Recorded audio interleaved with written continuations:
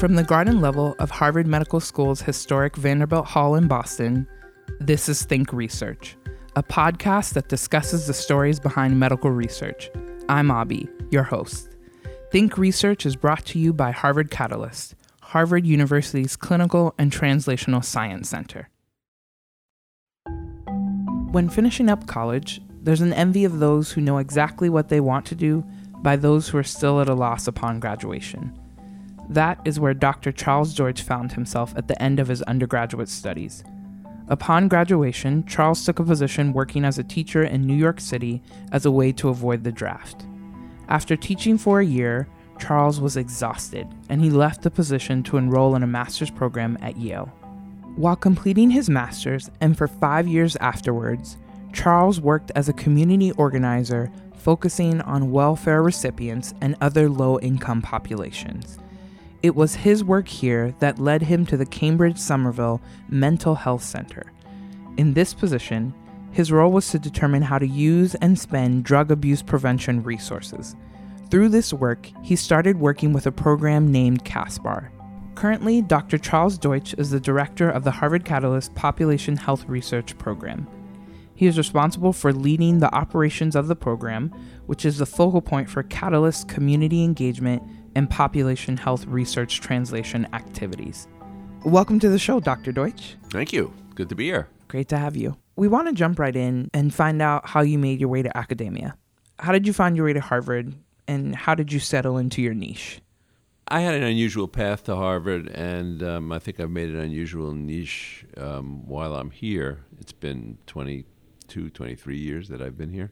And as I think about it, I think about when I was first in school and you know, in the 60s and 70s, Erik Erikson was a very influential social thinker and psychologist, and he would talk about triple bookkeeping and the fact that you're born into a body with a certain biology and genetics, and then you're born into a family, and that family has certain characteristics, and then you're born in an era and in a place that is different from other places and eras, and all of that has influence over what course your life takes. And so for me, you know, I can trace how some of that worked out. I was an outlier in my family,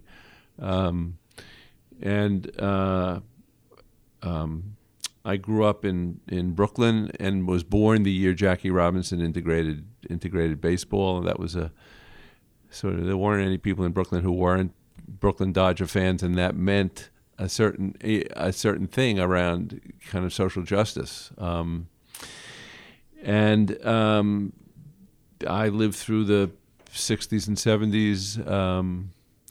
You know, the year I graduated, 1968, was the year, of course, of the assassinations of Martin Luther King and Bobby Kennedy. It was a highly political time. I spent a year in New Haven during the time that Bobby Seale, one of the Black Panther leaders, was on trial for murder there. So there were just a lot of events in my time and place that sort of colored my subsequent path.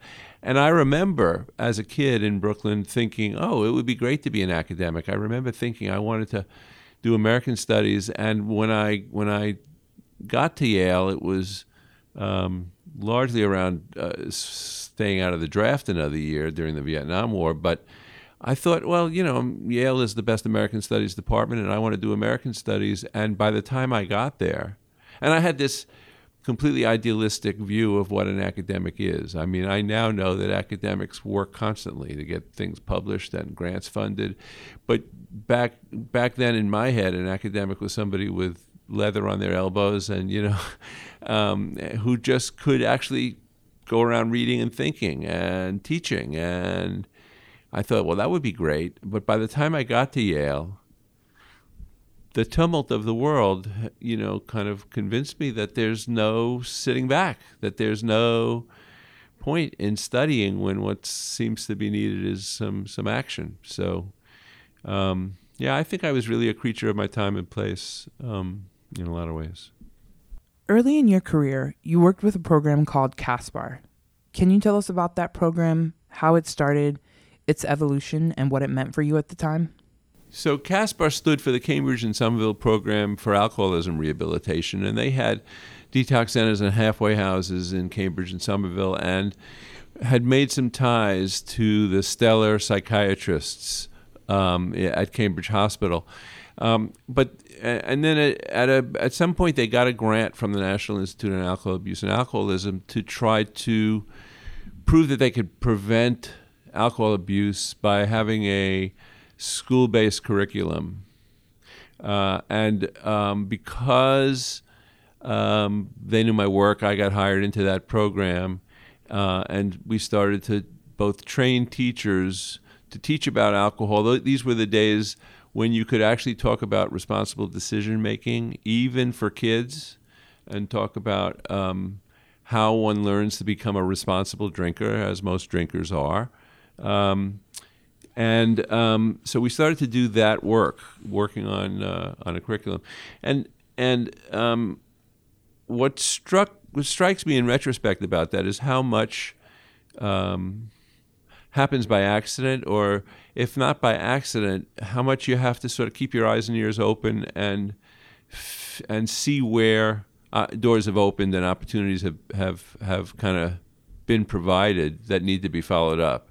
So one of the consequences of the work we were doing was that we had recruited some peer educators, high school kids, and mostly we had the same limited sense of what kids could do. And we thought we need some kids around so we can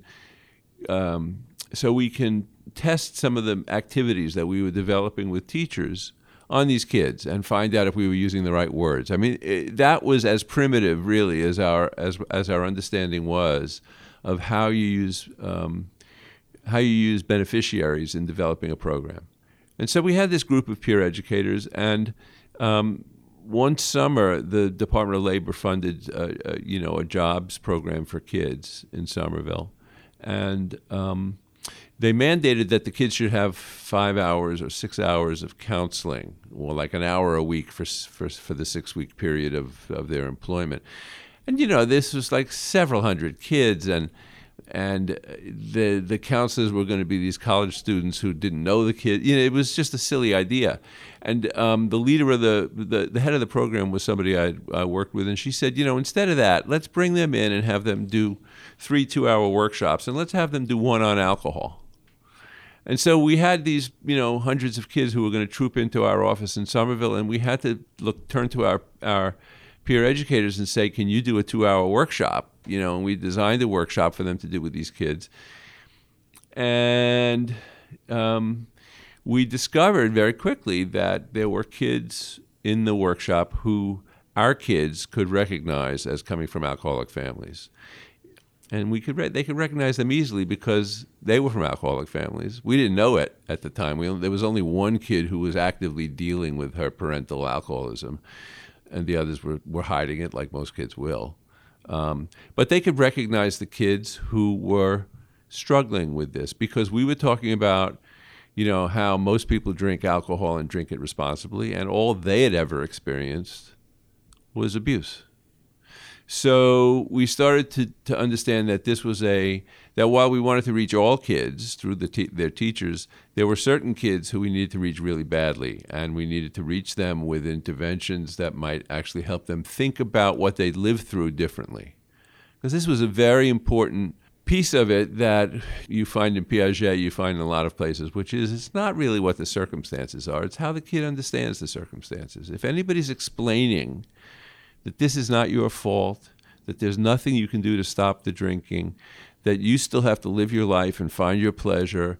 There are certain things that enable a kid to reframe what's happening so that they don't blame themselves and they don't respond in the same kind of negative ways. And by negative ways, I include trying to be perfect at everything.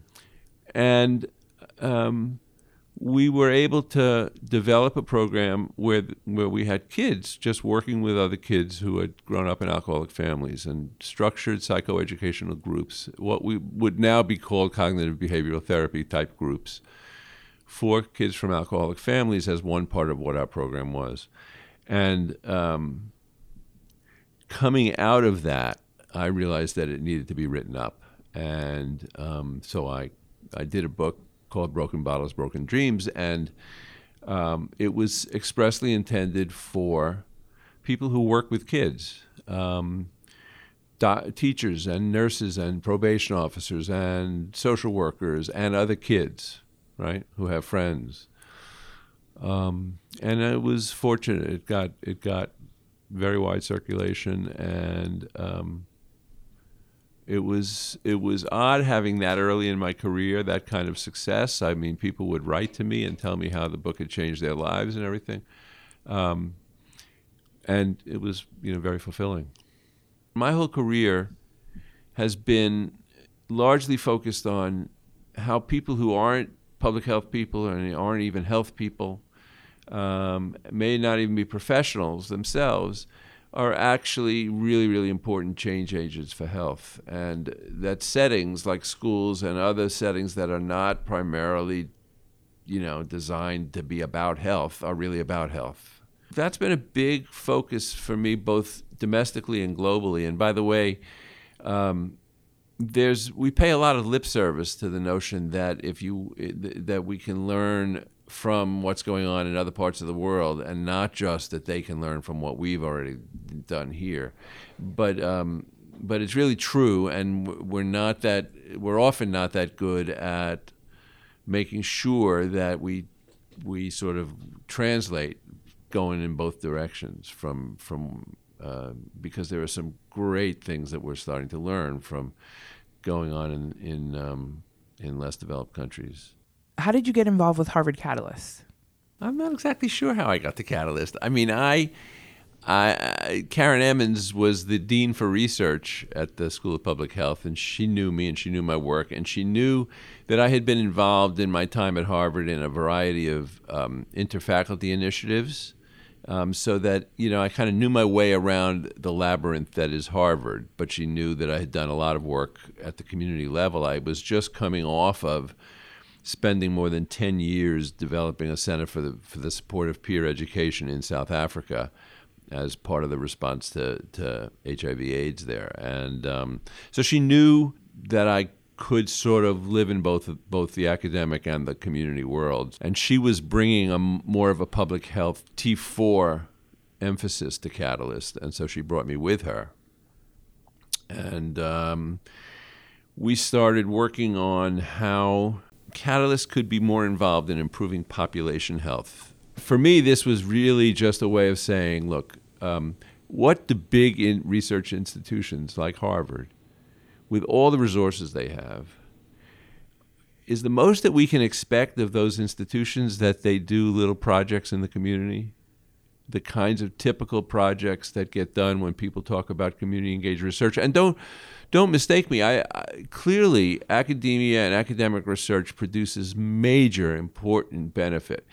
People dive deep into their disciplines and advance our knowledge and so on.